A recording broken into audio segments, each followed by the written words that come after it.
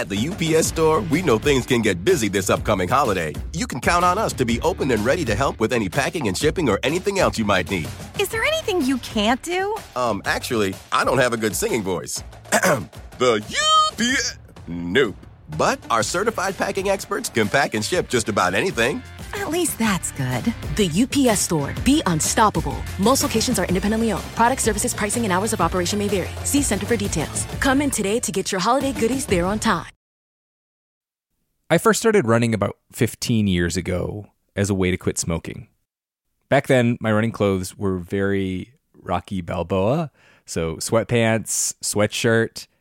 Anyone who goes hiking or trail running knows that it's a lot easier and a lot more fun when you're wearing the right gear. Janji makes performance apparel that'll take you farther on your runs and hikes. They have this merino wool hoodie that I wore on multiple trail runs this weekend. It's soft, it's warm, and most importantly, it does not get stinky when you get stinky. Another reason to love Janji is that they donate 2% of all sales towards clean water projects, raising nearly $1 million so far. Head to janji.com to find your new favorite trail wear, outdoors accessories, and essentials. And use the code OUTSIDE for 10% off at janji.com. That's JANJI.com with the code OUTSIDE for 10% off. When I was a little kid, my whole family, grandparents included, packed into a Dodge Caravan and went on a 2-week road trip to Wyoming. We saw the rodeo in Cody, a grizzly bear in Yellowstone National Park, and an epic thunderstorm near Devil's Tower. On that trip, I fell in love with the West and the natural world. This might sound cheesy, but it kind of made me who I am today. Wyoming has it all. Breathtaking hikes, kid-friendly museums, 2 of the coolest national parks in the country. The truth lies west. Discover yours at travelwyoming.com. Today, we've got a story about a slow-burning standoff. On one side, people angrily demanding the right to graze livestock on federal land. On the other side, government officials determined to uphold the laws that say no. Tensions reached the boiling point earlier this week. Get out of here, you coward! You'd be forgiven for thinking that this story takes place in the western United States. Wyoming or Nevada. We haven't lost this battle. We're just barely beginning. U.S. Rangers that this is another Cliven Bundy tale about ranchers and militiamen refusing to pay taxes or taking arms against the Bureau of Land Management. The public land belongs to we, the people of Clark County. I want to share that land with them. It's not my land, it's your land.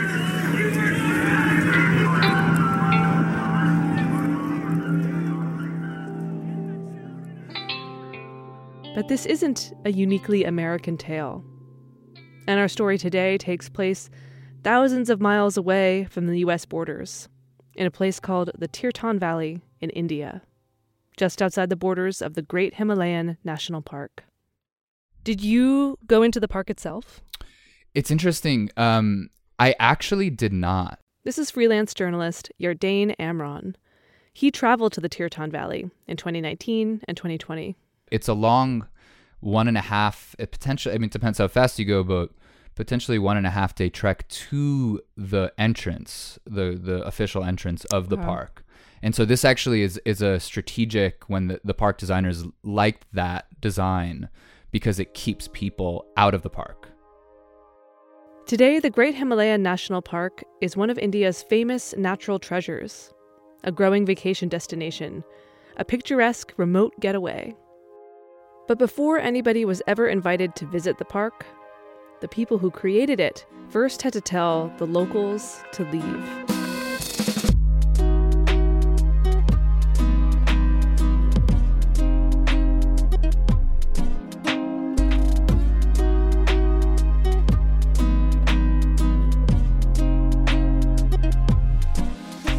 This is Outside In, a show about the natural world and how we use it.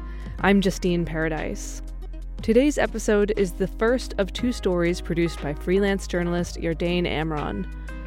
First up, the Himalayan land grab. Let us try to grab this area. Let us try to grab this area under a PA system. What is the big deal? Why do you need to separate nature from culture. What exactly happened when the Indian government drew a border around this unique mountainous landscape and told the locals to keep out? When you create the park and you make bans of all kinds, what are these people in the villages in the 10-kilometer radius going to do?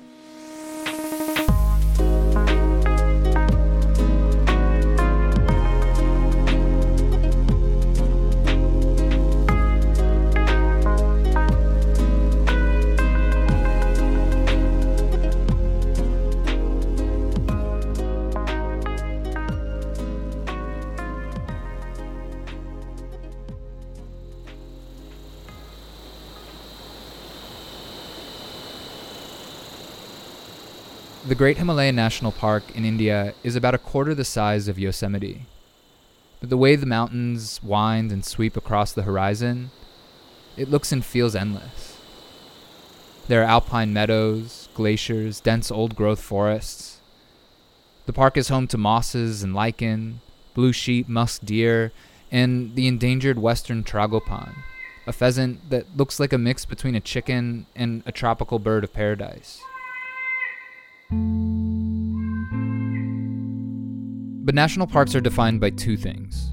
First, an abundance of wildlife and majestic landscapes, and second, no permanent human presence.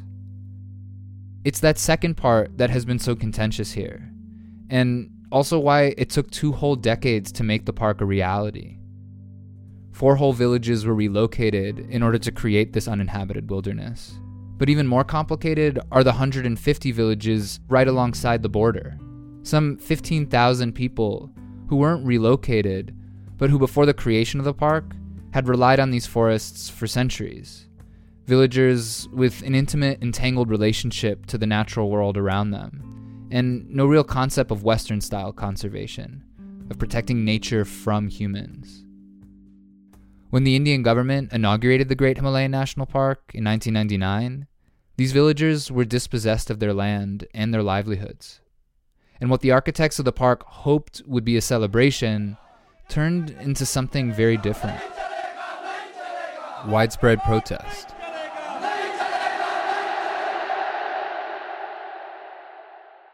So how did it get to that point? Well, national parks aren't made overnight. And in the case of the GHNP, it's a process that began about 15 years earlier, in the late 80s.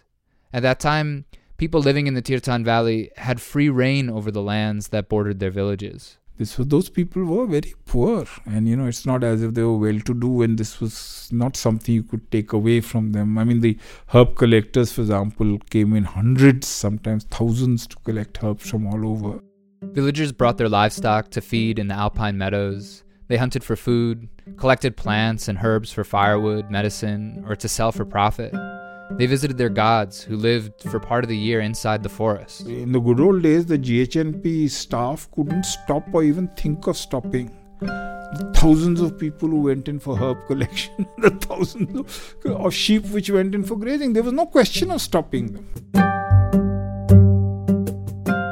This is Shekhar Singh, by the way, a trailblazer of India's environmental movement who worked for the government at the time. When the process of creating the park first went public in the mid-90s, it was his job to try and get all of the bordering villagers to stop doing these things. But remember, they relied on these lands. Food and fodder and firewood are a matter of survival. So Shekhar couldn't simply ban them from entering.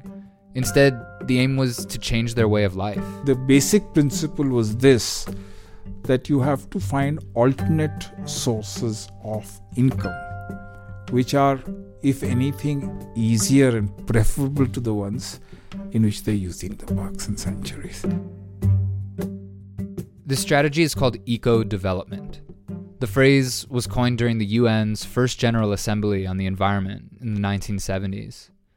The idea is that development, in the global south anyway, had to be mindful of the environment. Shekhar knew he couldn't get all of the villagers on board at first, but that wasn't the point. But if he can get maybe 10% or 15% of the people stop going inside, so what would happen is the time that they would not be out there, they could use to earn more money. So as people saw that these people were getting better off, More and more people would join, Shekhar hoped, as people saw this new way of life. The 10 kilometers in the border area, home to some 15,000 villagers, was dubbed the Eco Zone. Eco as in ecological, but mostly eco as in economic. Better living through capitalism. Let me tell you one thing. It was a day-to-day planning. It was not one of those things where we sat down, said, right, this is the plan, now go and do it. Shekhar and his team weren't on their own. They had more than $1 million in outside funding from the World Bank, an organization that had high ambitions for this type of what they saw as sustainable development. And so, in partnership, they set to work. They made little plantations outside the park for medicinal herbs, firewood, and fodder. They did a flurry of market surveys to figure out what kind of alternative livelihoods were viable. Things like handicrafts, apricot oil, vermicomposting, ecotourism. They held village-level meetings and used participatory techniques like where everyone gets a stone and votes by throwing it in a basket. In principle, these village development committees were supposed to be inclusive, to give locals agency about how their lives would change. But the local people whose lives were to change, they were divided about the park and eco-development. Some saw opportunity for their remote valley, but many more were skeptical. The thing was that there was deep suspicion of government. People felt, all this is all right, but today you're promising it, but tomorrow if the whole thing falls through. So it's not easy. In fact, let me tell you, I think we only had 30-40% success. I think in over 50% of the cases, we were not able to really read what people really wanted.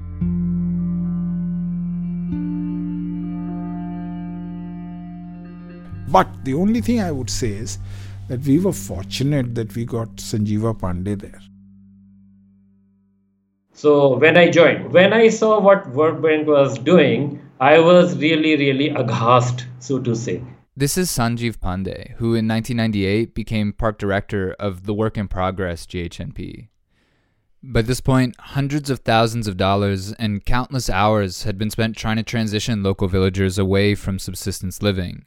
But the effort was not going well. I was really just thinking, I talked to these World Bank people, what are you doing? This is not the way to do things. They were kind of distributing doles, no? Like... Wait, giving them what? Sorry, I didn't... Dole, D-O-L-E, dole. Dole is actually the beggar is asking for dole. A dole, spelled D-O-L-E, like the banana company, is British English slang for a government benefit. In this case, stoves, hand looms, televisions, pressure cookers, lanterns. In his book, Conservation Refugees, Mark Dowie calls this tactic cargo conservation, or the exchange of commodities for compliance. Worse yet, an audit of the eco-development funds found that 70% had been spent not on alternative livelihoods for the people, but on park infrastructure. The headquarters, guard towers, rain shelters, office complexes, even a nature interpretation center filled with life-size models of different wildlife that you can find inside the park. Sanjeev Pandey knew the World Bank funds had been misused, but he was a true believer in the overall mission of conservation, of keeping people and developers out of the park. India is a fast-growing nation, and conservation, he believes, is the most effective way to protect places like the Tirthan Valley. Here he is from a documentary about the park called Turf Wars, talking about protected areas, what he refers to as a PA system. The writing is on the wall. If you don't go there, if you don't keep these wilderness areas under a PA system, then people are going to be there. A whole lot of developmental activities will be there.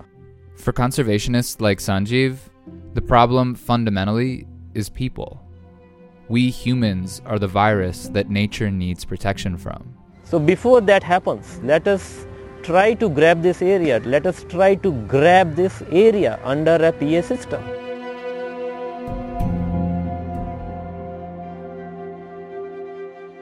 But this land-grabbing approach was the exact mentality that conservationists were supposedly trying to move away from.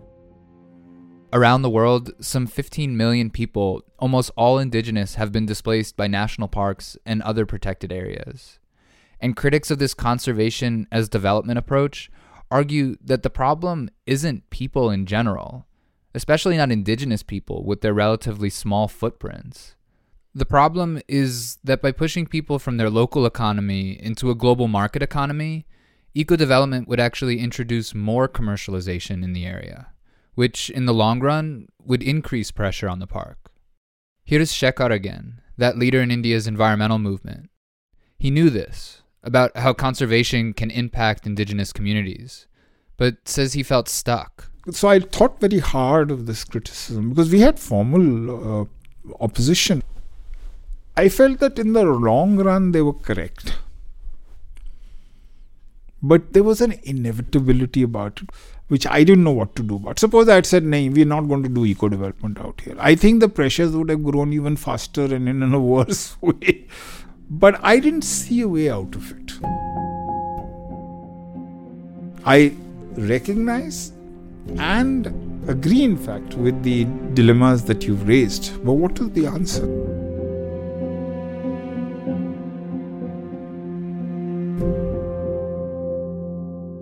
Outside In will be right back after our break.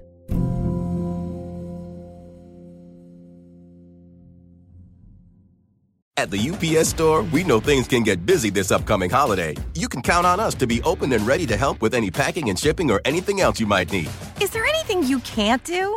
Actually, I don't have a good singing voice. The UPS... Nope. But our certified packing experts can pack and ship just about anything. At least that's good.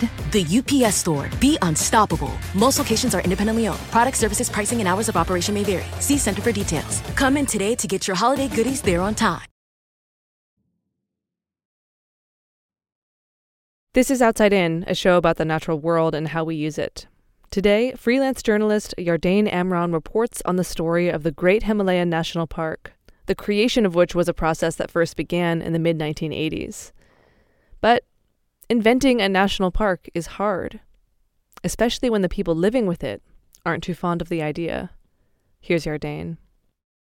By the time Sanjeev took over the park in 1998, officials were drawing down what had so far reportedly been a soft approach to enforcement, and acting in response to stricter laws passed in the country, moving to harder ones. They weren't just trying to convince folks not to go into the park. They were actively policing its borders. Or at least trying to. Entry point activity थी कि लोगों के बीच में conflict होते थे. So there were forest guards starting to tell people that okay, you cannot enter this from this area, you cannot enter this area. So there was a lot of conflict because they didn't understand what's going on. They were dependent on the forest. This is Narottam Singh. My friend Vibha is translating for us, by the way.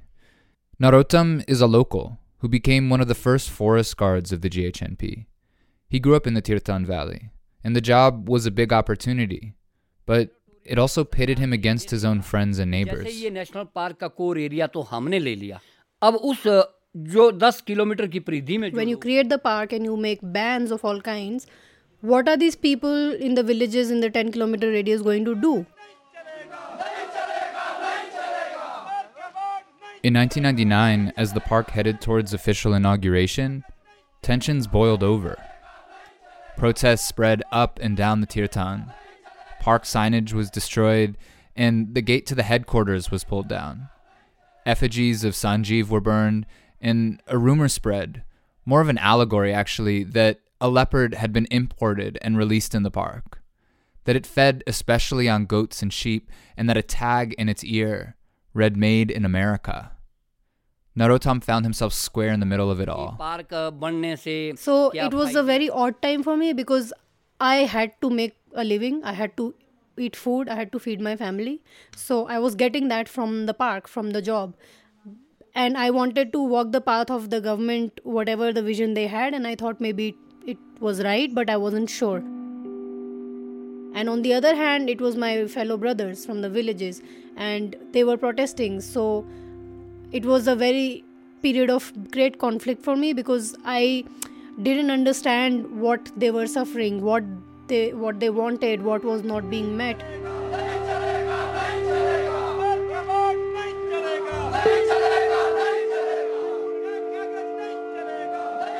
In a climactic move on August 15th, 1999, timed with India's Independence Day, locals broke the park boundary with their livestock. They marched their animals into areas they used to graze with no consequences. Fines were administered, arrests were made, and the Forest Department even threatened to call in paramilitary forces. A similar protest in 1982 by locals at a national park in Rajasthan ended with the police opening fire and killing 9 people.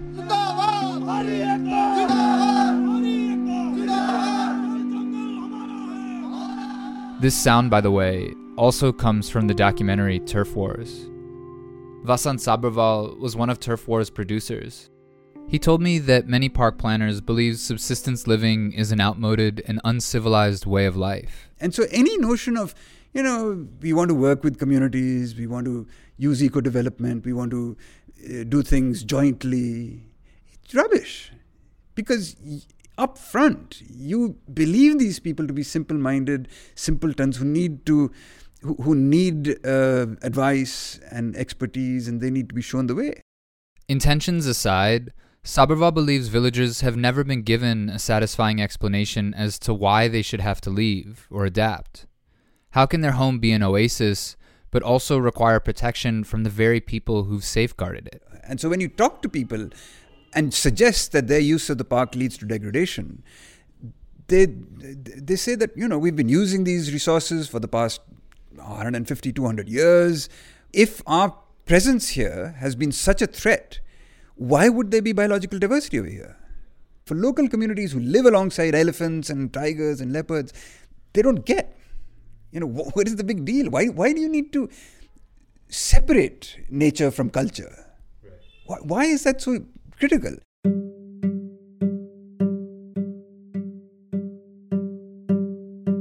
In late 1999, despite the outcry from locals, the Indian government officially opened up the Great Himalayan National Park. It was framed by some as a success. But in 2002, the World Bank admitted in a report that the sustainable development experiment had failed. Many, if not most, of the families living in the ecozone were still reliant on the park for food and fuel. Alternative ways to make a living didn't take or weren't wanted in the first place.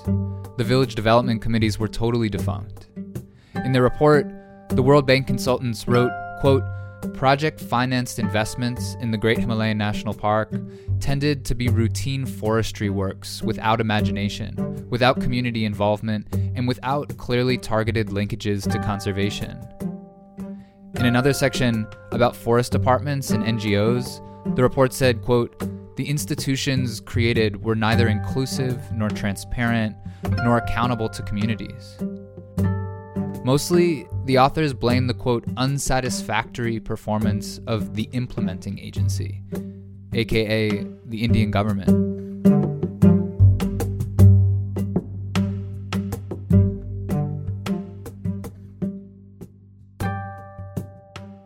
It was a convenient conclusion for the bank, absolving itself of any blame. Nonetheless, today, the Great Himalayan National Park is considered by and large a huge success story. Not because of eco-development per se, but because of ecotourism.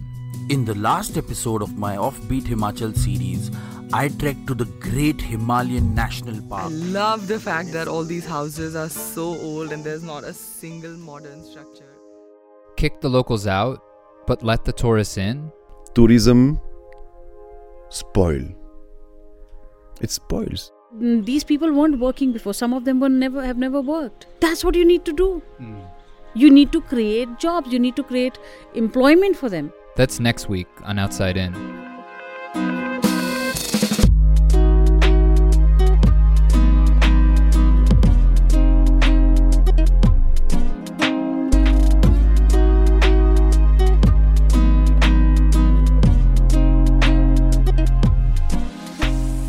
This episode of Outside In is the first of 2 parts reported by Yardain Amron about the creation and the transformation of the Great Himalayan National Park. This episode was produced by Yardain Amron and Taylor Quimby. It was edited by Taylor Quimby and me, Justine Paradise, with help from Felix Poon and Jessica Hunt. Our interim executive producer is Rebecca Lavoie. Our theme music is by Breakmaster Cylinder, and additional music in this episode came from Blue Dot Sessions.